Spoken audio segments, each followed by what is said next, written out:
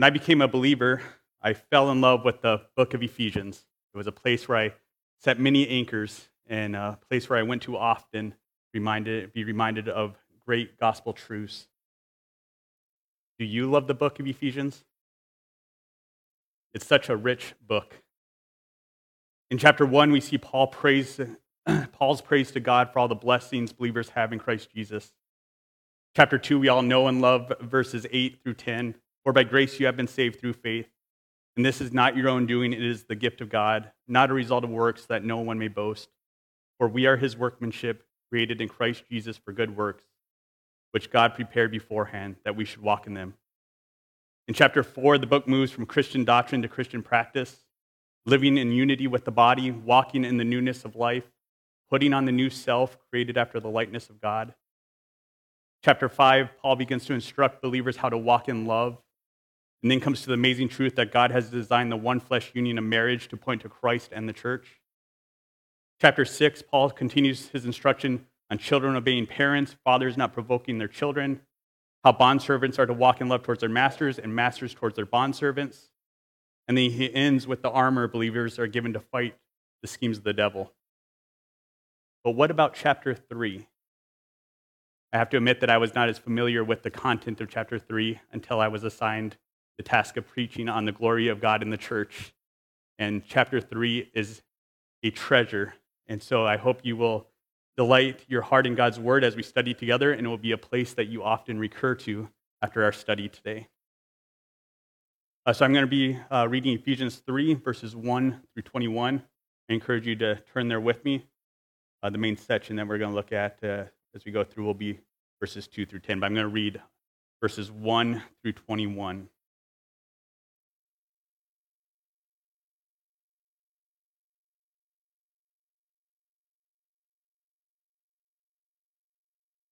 For this reason, I, Paul, a prisoner of Christ Jesus, on behalf of you Gentiles, assuming that you have heard of the stewardship of God's grace that was given to me for you, how the mystery was made known to me by revelation, as I have written briefly. When you read this, you can perceive my insight into the mystery of Christ, which was not made known to the sons of men in other generations, as it has now been revealed to his holy apostles and prophets by the Spirit. This mystery is that the Gentiles are fellow heirs, members of the same body, and partakers of the promise in Christ Jesus through the gospel. Of this gospel I was made a minister according to the gift of God's grace, which was given to me by the working of his power.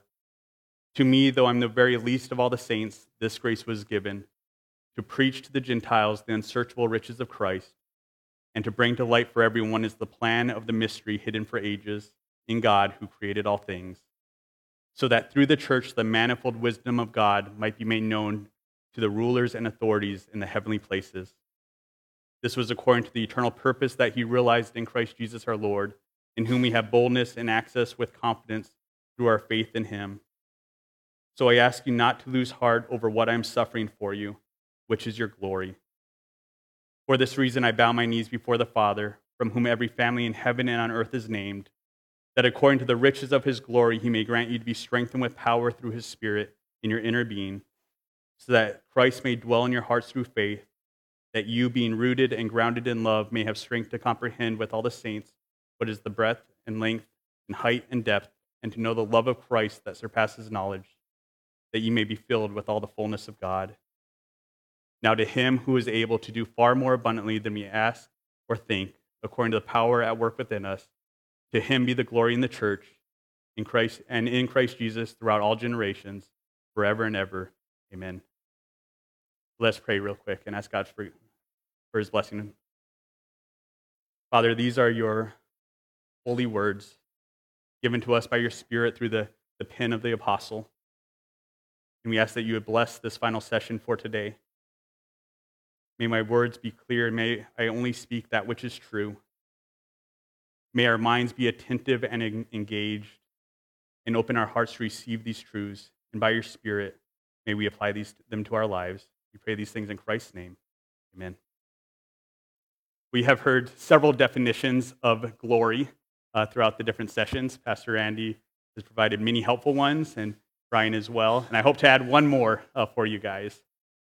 Steve Lawson, in his book, Show Me Your Glory, writes, the word glory represents the infinite weightiness of who he is, who God is.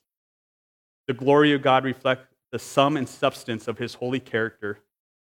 It encompasses his divine perfections, attributes, and essence.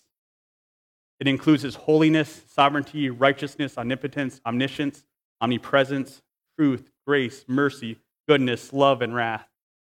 In short, the glory of God is the display of infinite grandeur and vast greatness. This weekend, as we have spoken on God's glory and continue in this session, we're not only speaking of the display of that glory, but also the experience of his glory, the reflection of his glory, and the praise of his glory. And I believe we will see all those things in today's text. If you'll look with me at Ephesians 3:10, so that through the church the manifold wisdom of God might be made known to the rulers and authorities in heavenly places. Verse 10 is the pinnacle of this chapter, or maybe even the whole book of Ephesians. The content of the entire chapter revolves around this verse.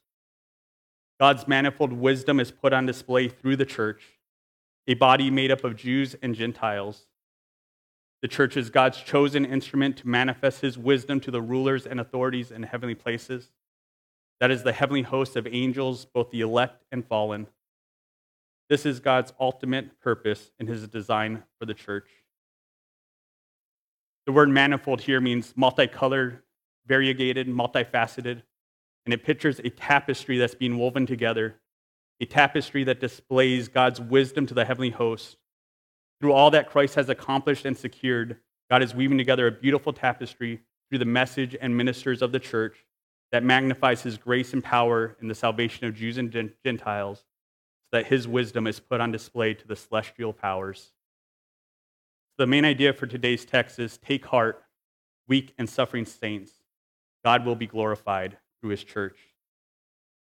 In this session, I want to ask the question, how is God then glorified through the church? And I hope to answer that as we look at verses 2 through 9. So there are two main points to the sermon. First point is God is glorified through the message of the church, verses 2 through 6. And God is glorified through the ministers of the church, verses 7 through 9. I also want to leave you with three encouragements, as Paul does for the Ephesians, from verses 11 through 13. I had additional application points on there, but after running them through with Amanda, this would have turned into a 4-hour sermon, so I had to cut some of the additional points out. We could spend several weeks walking through Ephesians 3. You'll notice in verse 1 of chapter 3, for this reason, I, Paul, a prisoner of Christ Jesus, on behalf of you Gentiles, is followed by a dash. You'll see that if you're using the NIV version, the NASB, or the ESV. This dash indicates a break or interruption in thought that runs through verse 13. And then the interruption thought runs from verse 2 through verse 13, and then in verse 14, Paul picks up where he left off in verse 1. After rehearsing the radical truth that the dividing wall of hostility has been torn down between Jews and Gentiles through the work of Christ in Ephesians 2, the Apostle Paul's heart moves to prayer for the church and praise to God in chapter 3:1. But before he gets there, he interrupts himself and continues to encourage the Ephesian believers with the amazing truth of Jews and Gentiles being one body, and through this new creation known as the church, God will be glorified. And while verse 1 does not tie in grammatically to the section that we'll be studying today, verses 2 through 10, it does provide some helpful context as we begin our study. The letter was written by the Apostle Paul likely between AD 60 and AD 62 during his house arrest in Rome. Paul was a prisoner as he wrote the letter, and what's shocking here is that he says he's a prisoner of Christ Jesus. I love how John MacArthur says this. Although arrested on Jewish charges, Paul did not consider himself a prisoner of the Jews. Although imprisoned by Roman authority, he did not consider himself a prisoner of Rome. Although he had appealed to Caesar, he did not consider himself Caesar's prisoner. He was a minister of Jesus Christ, bought with a price, and given a special mission of preaching the gospel to the Gentiles. He was therefore the prisoner of Christ Jesus. The Apostle Paul was a prisoner of Christ Jesus on behalf of Gentiles. He was willing to have his freedom stripped away and even lay down his life for the sake of Gentiles.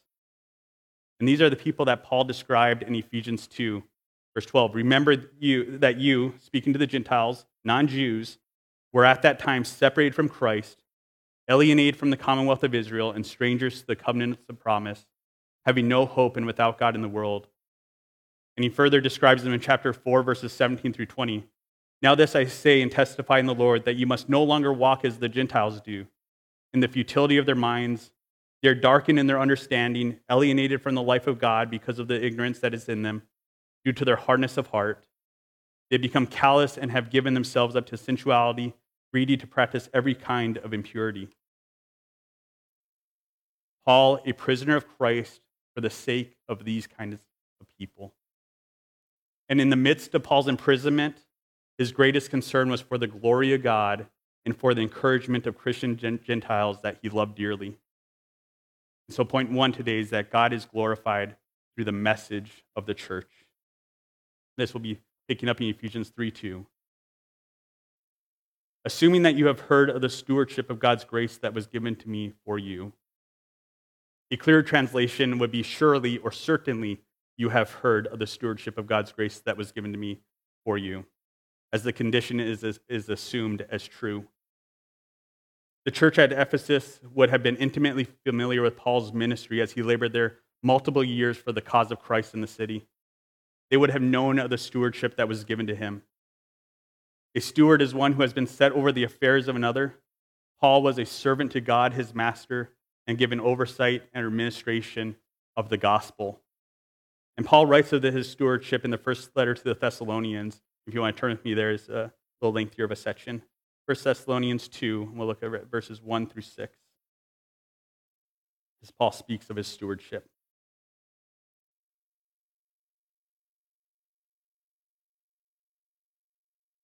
1 Thessalonians 2, beginning in verse 1.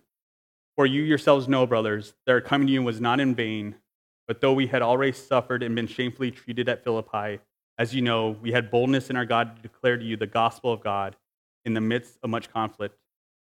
For our appeal does not spring from error or impurity or any attempt to deceive, but just as we have been approved by God to be entrusted with the gospel, so we speak, not to please men, but to please God who tests our hearts. For we never came with words of flattery, as you know, nor with pretext for greed, God is witness. Nor did we seek glory from people, whether from you or from others, though we could have made demands as apostles of Christ. Paul was given stewardship of the gospel. It was not Paul's to tamper with or to change, but to protect, proclaim, and perpetuate. This is assuming that you have heard of the stewardship of God's grace. Of God's grace, Paul is speaking of the gospel here. The gospel is the message of God's grace from beginning to end. Grace is God's undeserved favor set upon those who have not earned it and certainly do not deserve it. Because of the salvation of sinners is only by grace and grace alone, and not by human works, God receives the glory. This is the message that Paul proclaimed, and it's the message that the Church of Jesus Christ must proclaim today. So if you'll flip back with me, if you have your fingers in Ephesians 3, turn back to Ephesians 1 real quick. We're going to do a quick run through Ephesians 1 and 2. Chapters 1 and 2.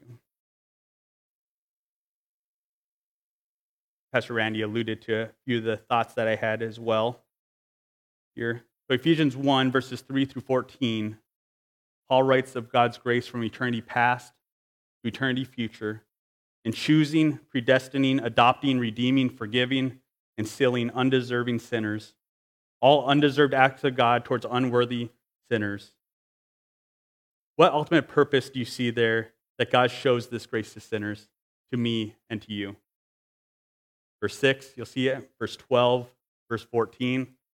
To the praise of his glorious grace, to the praise of his glory, to the praise of his glory.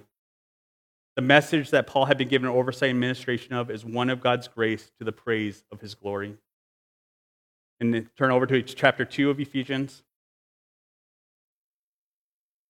Paul writes, beginning in verse 1, and you were dead in the trespasses and sins in which you once walked, following the course of the world, following the prince of the power of the air, the spirit that's now at work in the sons of disobedience, among whom we all once lived in the passions of our flesh, carrying out the desires of the body and the mind, and were by nature children of wrath like the rest of mankind. If this is how God's word describes the Ephesians and how it describes us, then certainly they and we are undeserving of any favor from God. But if we jump with me to verse 4, but because of his great love for us, God, who is rich in mercy, made us alive with Christ, even when we were dead in transgressions. It is by grace you have been saved. And then verse 8, for it is by grace you have been saved through faith, and this not from yourselves, it is the gift of God, not by works, so that no one may boast. God makes dead people alive through the work of Christ, not by any of our own work, but by apologize. God makes dead people alive through the work of Christ, not by any of our own work. By God's grace, sinners are rescued from the wrath of God, and because it's by grace and grace alone that we are saved, there is no room for man to boast. There's only room for boasting in God and his gracious work towards sinners. 1 Corinthians 1:31, so that as it is written, let the one who boasts, boast in the Lord. The message of the church is one of grace, excluding all human accomplishments and merit, and brings great glory to the Father. God is glorified through the grace-filled message of the church. And God is glorified through the far-reaching message of the church. And this comes from verses 3 through 6. Let me read that section for you. How the mystery was made known to me by revelation, as I have written briefly. When you read this, you can perceive my insight into the mystery of Christ, which was not made known to the sons of men in other generations, as it has now been revealed to his holy apostles and prophets by the Spirit. This mystery is that Gentiles are fellow heirs, members of the same body, and partakers of the promise in Christ Jesus through the gospel. The far reach of the message is the mystery that Paul speaks of in these verses. We see the word mystery here in the section that we're looking at, verse 3, verse 4, verse 6, and then in verse 8. Paul speaks of mystery in a general sense in verse 5, which provides a really helpful definition for us to understand it. Verse 5, which was not made known to the sons of men in other generations, as it has now been revealed to his holy apostles and prophets. And then in verse 6, he specifies the mystery. This mystery is that the Gentiles are fellow heirs, members of the same body, and partakers of the promise in Christ Jesus through the gospel. A mystery, as the Apostle Paul uses the word, is that which was previously concealed and has now been revealed related to the things of salvation. The Old Testament, of course, was not absent of the truth that Gentiles would one day be included into the family of God. However, the truth was concealed, but there remained hints in the Old Testament scriptures pointing to the day when the Gentiles would be brought into this family, and several Old Testament texts point to this, but the when and the how were not disclosed. You think of the covenant made with Abraham, Genesis 12, 1 through 3. Now the Lord said to Abram, go from your country and your kindred and your father's house into the land I will show you, and I will make of you a great nation, and I will bless you and make your name great, so that you will be a blessing. I will bless those who bless you, and in him who dishonors you I will curse. And in you all the families of the earth shall be blessed. All the families of the earth, even the Gentiles. Or Isaiah 42, 5 through 7, a prophecy looking to the Lord's chosen servant, Jesus Christ. Thus says God the Lord, who created the heavens and stretched them out, who spread out the earth and what comes from it, who gives breath to the people on it and spirit to those who walk in it. I am the Lord. I have called you in righteousness. I will take you up by the hand and keep you. I'll give you as a covenant for the people, a light for the nations, a light for the Gentiles, to open the eyes that are blind, to bring out the prisoners from their dungeon, from the prison, those who sit in darkness. Sounds very familiar, similar to Pastor Randy's teaching today. Or Psalm 86, 9, all the nations you have made shall come and worship before you, O Lord, and shall glorify your name. And so many other texts we could look at that look forward to the hints that the Gentiles will be fully included in the promises of God. And we have seen this, if you're a member here at Calvary, as we have studied the book of Ruth and Jonah together. God's purpose was always to include the Gentiles into his redemptive plans, but the full picture had not yet been made clear to the sons of men in other generations. But a new time has come in God's redemptive history. The mystery has now been revealed to his holy apostles and prophets. Now, jumping back to verses 3 and 4, Paul speaks of the revelation given to him concerning this mystery, how the mystery was revealed to his holy apostle Paul. Verse 3, how the mystery was made known to me by revelation, as I have written briefly. When you read this, you can perceive my insight into the mystery of Christ. Paul speaks of receiving this mystery by revelation, and in Galatians 1, we have Paul's own account of these events. If you like, you could turn with me there. I'll be reading verses 11 through 17, Galatians 1.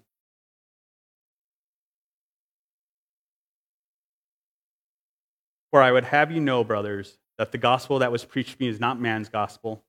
For I did not receive it from any man, nor was I taught it. But I received it through a revelation of Jesus Christ.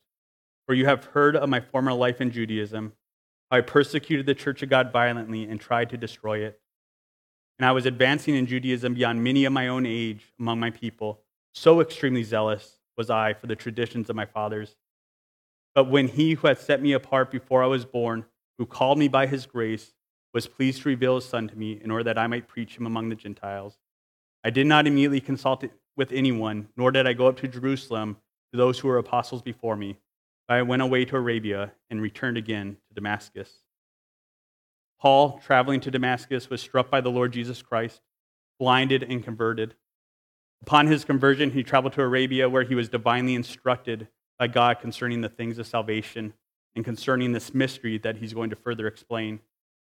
Having been instructed by God himself in this matter, the Apostle Paul had great insight or understanding, not an insight gained by man's teaching or wisdom, but a wisdom, insight, and understanding that came from God himself. Paul was given insight and understanding that the message of God's grace is a far-reaching message. And we see the far reach of that message in verse 6. This mystery is that the Gentiles are fellow heirs, members of the same body, and partakers of the promise in Christ Jesus through the gospel. The gospel is a message that extends beyond the borders of the nation of Israel and beyond the Jews. It's a message to be proclaimed to the whole world, and that is good news for you and me. It's good news for our families, friends, neighbors, co-workers, and community. It's good news for the Solon people of Papua New Guinea. It's good news for the world. Earlier, we looked at how Paul described the Gentiles prior to their conversion in Ephesians 2 and 4. But now, because of Christ and his unsearchable riches, he says that Gentiles are fellow heirs, members of the same body, and partakers of the promise. So connect in Ephesians 2, how they were previously described, to how they're described now. Previously separated from Christ, now members of Christ's universal body, the church, with believing Jews. Previously alienated from the commonwealth of Israel, now fellow heirs with the Jews. Previously strangers to the covenants of promise, now partakers of the promise with the believing Jews. Previously having no hope and without God in the world, now in union with Christ, the Son of God. And I'm not speaking of universalism. The Gentiles are fellow heirs, members of the same body, and partakers of the promise in and only in Jesus Christ through the gospel. Only those who have placed their life in the life, death, and resurrection of Christ as proclaimed in the gospel and who have repented of their sins are included. Romans 10:11, for the scriptures say, everyone who believes in him will not be put to shame, for there is no distinction between Jew and Greek. For the same Lord is Lord of all, bestowing his riches on all who call on him. For everyone who calls on the name of the Lord will be saved. Gentiles who have trusted wholly and completely in Christ, those from every tribe, tongue, and nation, are co-participants with the Jews in their inheritance, in the promise, and members of the same body. So how do these glorious truths, this message, this mystery that fully includes the Gentiles into the redemptive plans of God, display the glory of God? James Montgomery Boyce, in his commentary on Ephesians, says, the church is a community of sinners redeemed by Christ and forgiven by God. If salvations were of works, as we might like, and even the watching angels might have supposed it would be, the alienation would not have been removed. One person would still feel superior to another, and boasting in moral or spiritual merit would fracture the church and eventually sully heaven. But salvation is not achieved by works. God has achieved it and made it available to us by grace alone. Thus, boasting is excluded. And men and women of all races and nations meet as forgiven sinners within the church's fellowship. This is something that the angels might well look upon and marvel at. And the inclusion of Gentiles into the redemptive plans of God will result in the praise of our triune God for all eternity from people from every nation, And we get a glimpse of this in Revelation 7. Revelation 7, beginning verse 9. After this I looked, and behold, a great multitude that no one could number, from every nation, from all tribes and peoples and languages, standing before the throne and before the Lamb, clothed in white robes with palm branches in their hand, crying out with a loud voice, "Salvation belongs to our God who sits on the throne, and to the Lamb." The message that Paul received and delivered to the church was a grace-filled, far-reaching message. It is the same message that God has given his church today to be stewards of, to protect, to proclaim, to perpetuate. It is the message that holds high God's grace and exalts Christ. It excludes all human accomplishments, but it is available to all people. So take heart, weak and suffering saints. God will be glorified through his church as we proclaim his message. In point 2, God is glorified through the ministers of the church. We're going to look at verses 7 through 9 here. We read this with verses 7 and 8.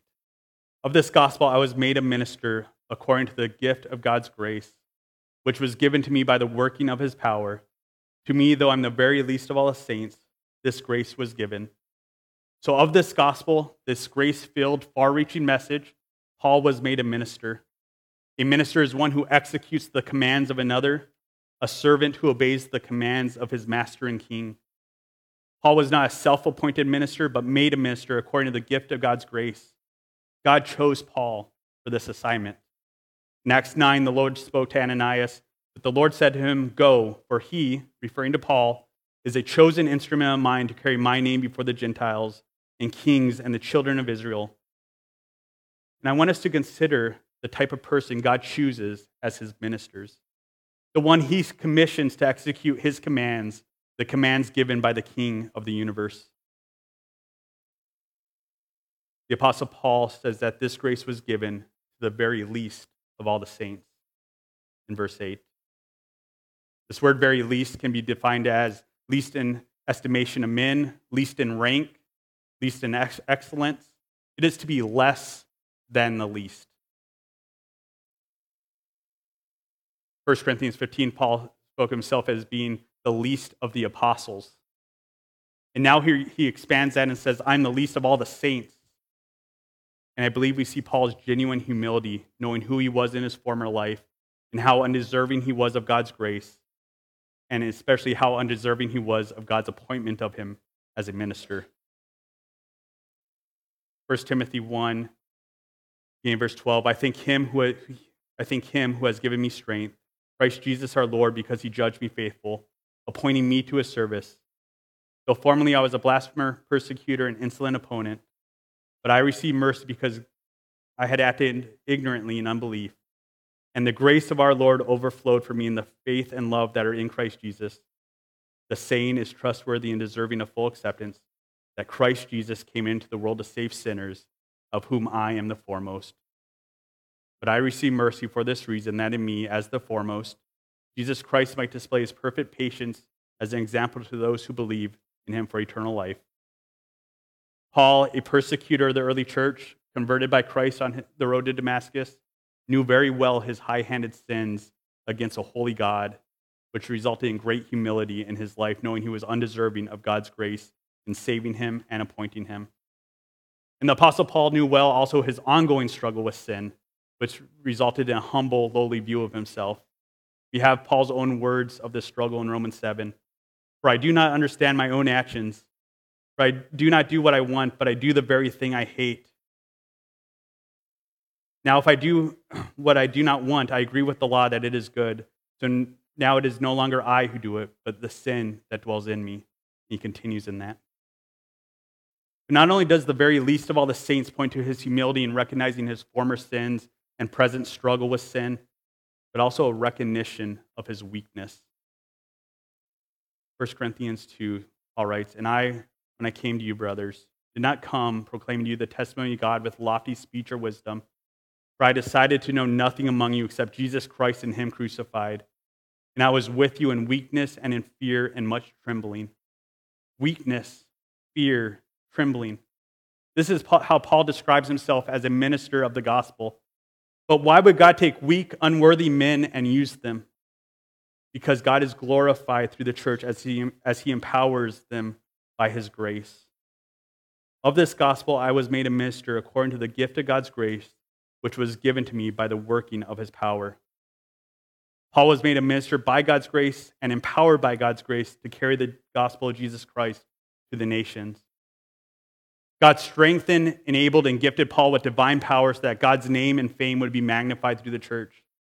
The same power that God the Father worked in Christ when he raised him from the dead was at work in Paul, the very least of all the saints. In Ephesians 1:19, Paul prays for the believers at Ephesus. He prays that they would know the immeasurable greatness of God's power towards those who believe, according to the working of God's great might that he worked in Christ when he raised him from the dead and seated him at his right hand in the heavenly places. Certainly, this was a prayer Paul prayed for himself. This was the power that was at work in and through the weaknesses of Paul. Knowing his own weaknesses, he labored in God's power. Colossians 1:28 and 29. Him we proclaim, warning everyone and teaching everyone with all wisdom, that we may present everyone mature in Christ. For this I toil, struggling with all his energy, that he powerfully works within me. Harold Horner writes in his commentary to Ephesians, Paul was made a minister of the gospel and was able to carry out this awesome responsibility by the gracious gift of unmerited favor of enablement that was given to him. God does not give responsibility without the provision of his power to carry it out. In the end, God is to be praised, for humans can neither initiate nor accomplish the work in their own power. And that is exactly what we see God accomplishing through the weakness of Paul. 2 Corinthians 4, verse 7, but we have this treasure in jars of clay, fragile, weak vessels, to show the surpassing power belongs to God and not to us. And picking up in 1 Corinthians 2, after Paul speaks of himself as weak and with them in weakness and fear and trembling, verses 4 and 5, and my speech and my message were not in plausible words of wisdom, but in demonstrations of the Spirit and of power, so that your faith might not rest in the wisdom of men, but in the power of God. God empowers the weak to be ministers of the gospel so that one's faith does not rest in the wisdom of man, but in the power of God and his unsearchable, immeasurable wisdom. God is glorified through the church. His manifold wisdom is made known to the heavenly hosts as God empowers weak ministers by his grace. And God empowers weak ministers for a specific activity. Verse 8, to me, though I'm the very least of all the saints, this grace was given. What for, Paul? Why was this given to you? To preach to the Gentiles the unsearchable riches of Christ, and to bring to light for everyone what is the mystery hidden for ages in God, who created all things. Paul was made a minister by God's grace and empowered by God's grace to preach and to bring to light. Preach means to herald good news, to proclaim glad tidings. Paul was made a minister and appointed by God to herald the good news of Jesus Christ to the nations. Why was preaching the task that God assigned to Paul? Why is it the task that he assigns us today? Well, because he's glorified through that task. God does all things for his glory. Listen to the words of 1 Corinthians 1, beginning in verse 20. Where's the one who is wise? Where's the scribe? Where's the debater of this age? Has God not made foolish the wisdom of the world? For since in the wisdom of God the world did not know God through wisdom, it pleased God through the folly of what we preach, or the King James Version says, by the foolishness of preaching, to save those who believe. For Jews demand signs and Greeks seek wisdom, but we preach Christ crucified, a stumbling block to the Jews and folly to the Gentiles, but to those who are called, both Jews and Gentiles, Christ, the power of God and the wisdom of God. For the foolishness of God is wiser than men, and the weakness of God is stronger than men.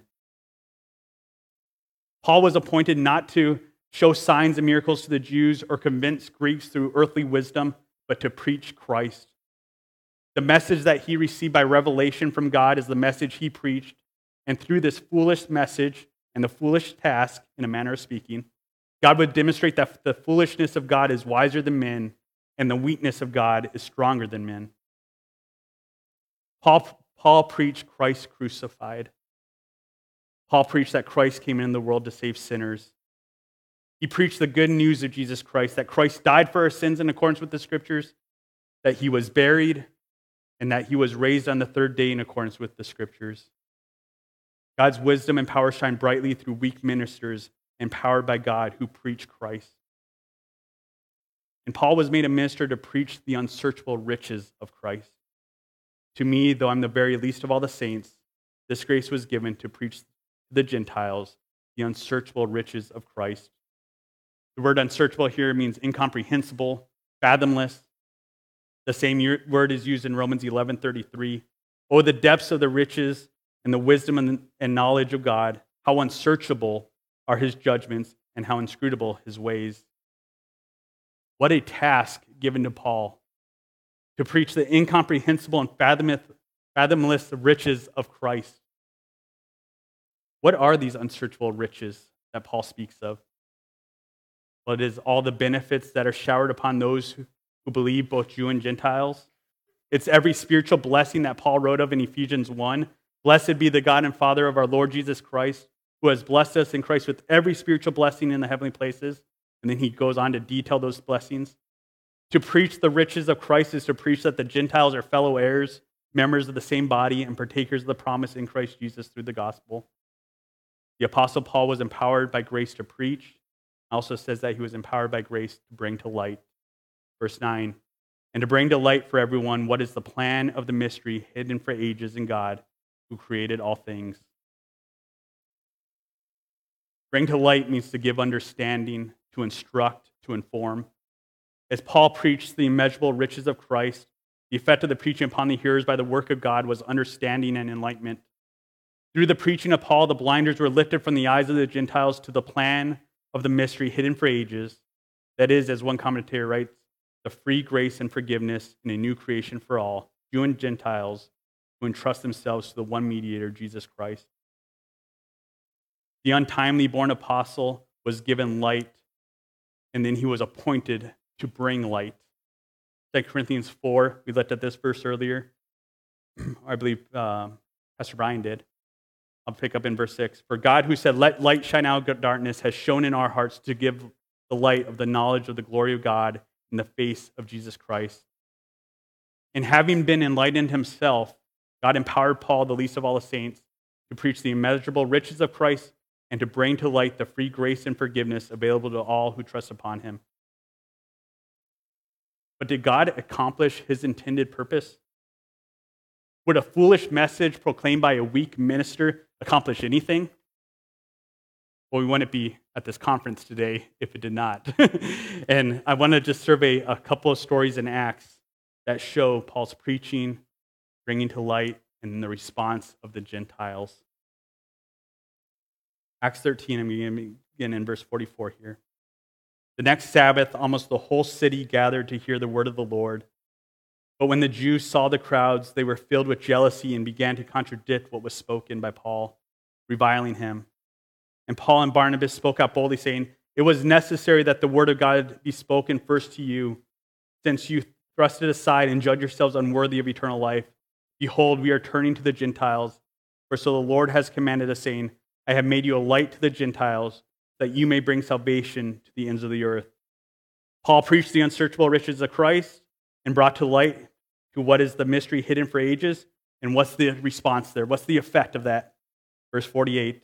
And when the Gentiles heard this, they began rejoicing and glorifying the word of the Lord, and as many as were appointed to eternal life believed.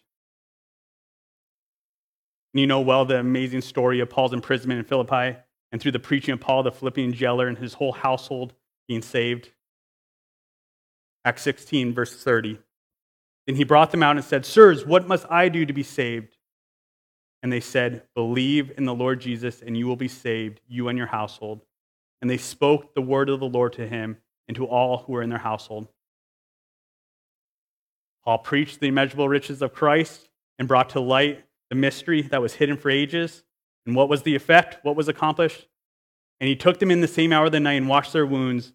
And he baptized, and he was baptized at once, he and his family. Then he brought them up into their house and set food before them. And he rejoiced, along with his entire household, that he had believed God. Paul, the very least of all the saints, empowered by God to preach, understood that all that was accomplished through him was through God's power, was accomplished by the power of God. Paul's testimony of that is in Romans 15, verse 18. For I will not venture to speak of anything except what Christ has accomplished through me, to bring the Gentiles to full obedience by words and deeds, by the powers and signs and wonders, by the power of the Spirit of God, so that from Jerusalem all the way to Illyricum, I fulfilled the ministry of the gospel of Christ, and thus I make it my ambition to preach the gospel, not where Christ has already been named, lest I build on someone else's foundation. For I will not venture to speak anything except what Christ has accomplished through me. Paul, as a steward of the gospel, protected, proclaimed, and perpetuated the grace-filled, far-reaching message, as he was empowered by God to preach the unsearchable riches of Christ. Through the message and ministers of the church, God gathers for himself those from every nation into the church and puts on display his manifold wisdom to the rulers and authorities in heavenly places. But will God accomplish these things through the church at Ephesus? Will he accomplish these things through our church today? Will God be glorified? Will his manifold wisdom be made known here at Calvary? These were questions the Ephesian believers were likely asking. They're witnessing their beloved apostle Paul suffer. An honest review of Paul's situation may lead one to believe that God had abandoned his plan. But Paul begs to differ, so take heart. Paul gives us three wonderful encouragements, and we're going to wrap up looking at verses 11 through 13. Take heart, weak and suffering saints. God will be glorified through his church. Let me read verses 11 through 13 to you. This was according to the eternal purpose that he has realized in Christ Jesus our Lord, in whom we have boldness and access with confidence through our faith in him. So I ask you not to lose heart over what I am suffering for you, which is your glory. Take heart in God's eternal plan. Take heart in God's presence. Take heart in God's purpose in suffering. So encouragement number one, God's eternal plan. This was according to the eternal purpose that he realized in Christ Jesus our Lord. God's eternal purpose forever stands. It cannot be thwarted. His plans and purposes will not be frustrated in the ministry of Paul, for the church at Ephesus, or for our church today. Through the church, God's manifold wisdom will be made known. Isaiah 46:10, my counsel shall stand, and I will accomplish all my purpose. Job 42, I know that you do all things, and no purpose of yours can be thwarted. And Ephesians 3:11 says the eternal purpose of God was realized in Christ Jesus, or accomplished through Christ Jesus. The death of Christ did not annul the eternal plans of God, but accomplished his eternal plans. And through his death, God would be glorified as he gathers for himself a people from every tribe, tongue, and nation through the grace-filled, far-reaching message carried by weak, grace-empowered saints. Take heart, God's plan to glorify himself through the church will not be frustrated or foiled. Encouragement number two is God's presence. The plan of God to use weak, grace-empowered ministers who proclaim the good news of Jesus Christ would not end with Paul. This is God's design from the beginning of the church age to the very end.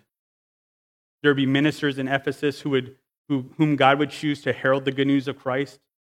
And through the ages, the mantle would be passed down to protect, proclaim, and perpetuate the gospel of Jesus Christ. And surely the Ephesians thought, if Paul was weak and inadequate, how much more am I? They were certainly right to think this way or feel this way. But the Apostle Paul reminds them of God's presence. And we need to be reminded of this too. Because if we are honest, we are weak and inadequate to the task of heralding the gospel. Look with me at verse 12. In whom, speaking of Christ Jesus, we have boldness and access with confidence through our faith in him. The Gentiles who were previously cut off from God, his promises, and his inheritance now have access to God through faith. Romans 5, in verse 1. Therefore, since we have been justified by faith, we have peace with God through our Lord Jesus Christ. Through him we have also obtained access by faith into his grace in which we stand, and we rejoice in the hope of the glory of God. Through Christ Jesus, believers need not cower in God's presence, but as children run to the presence of God in prayer and rely upon his power to accomplish all that he calls us to. We can approach the King of the universe, the creator of all things, with freedom freedom in our approach, and freedom in speech. By the indwelling Spirit and the mediation of the Son, we can come to our Heavenly Father in prayer. We can approach His throne of grace and make our requests known with boldness and confidence. We have God's presence available to us through Jesus Christ, and He will empower us by His grace and provide for us all that we need. Matthew 7:7 tells us, "Ask and it will be given to you. Seek and you will find. Knock and it will be open to you." What does the church pray for, knowing that God has given us a message to be perpetuated through the ages and proclaimed to the nations, with the ultimate goal being His glory? Paul shows us how to pray in the coming verses in 14 through 19, so if you'll look with me there quickly.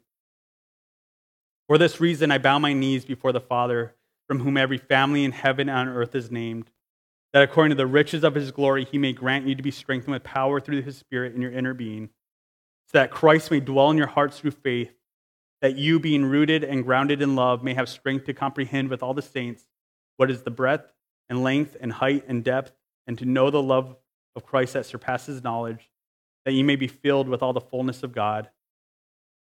We ask God to strengthen us through His Spirit.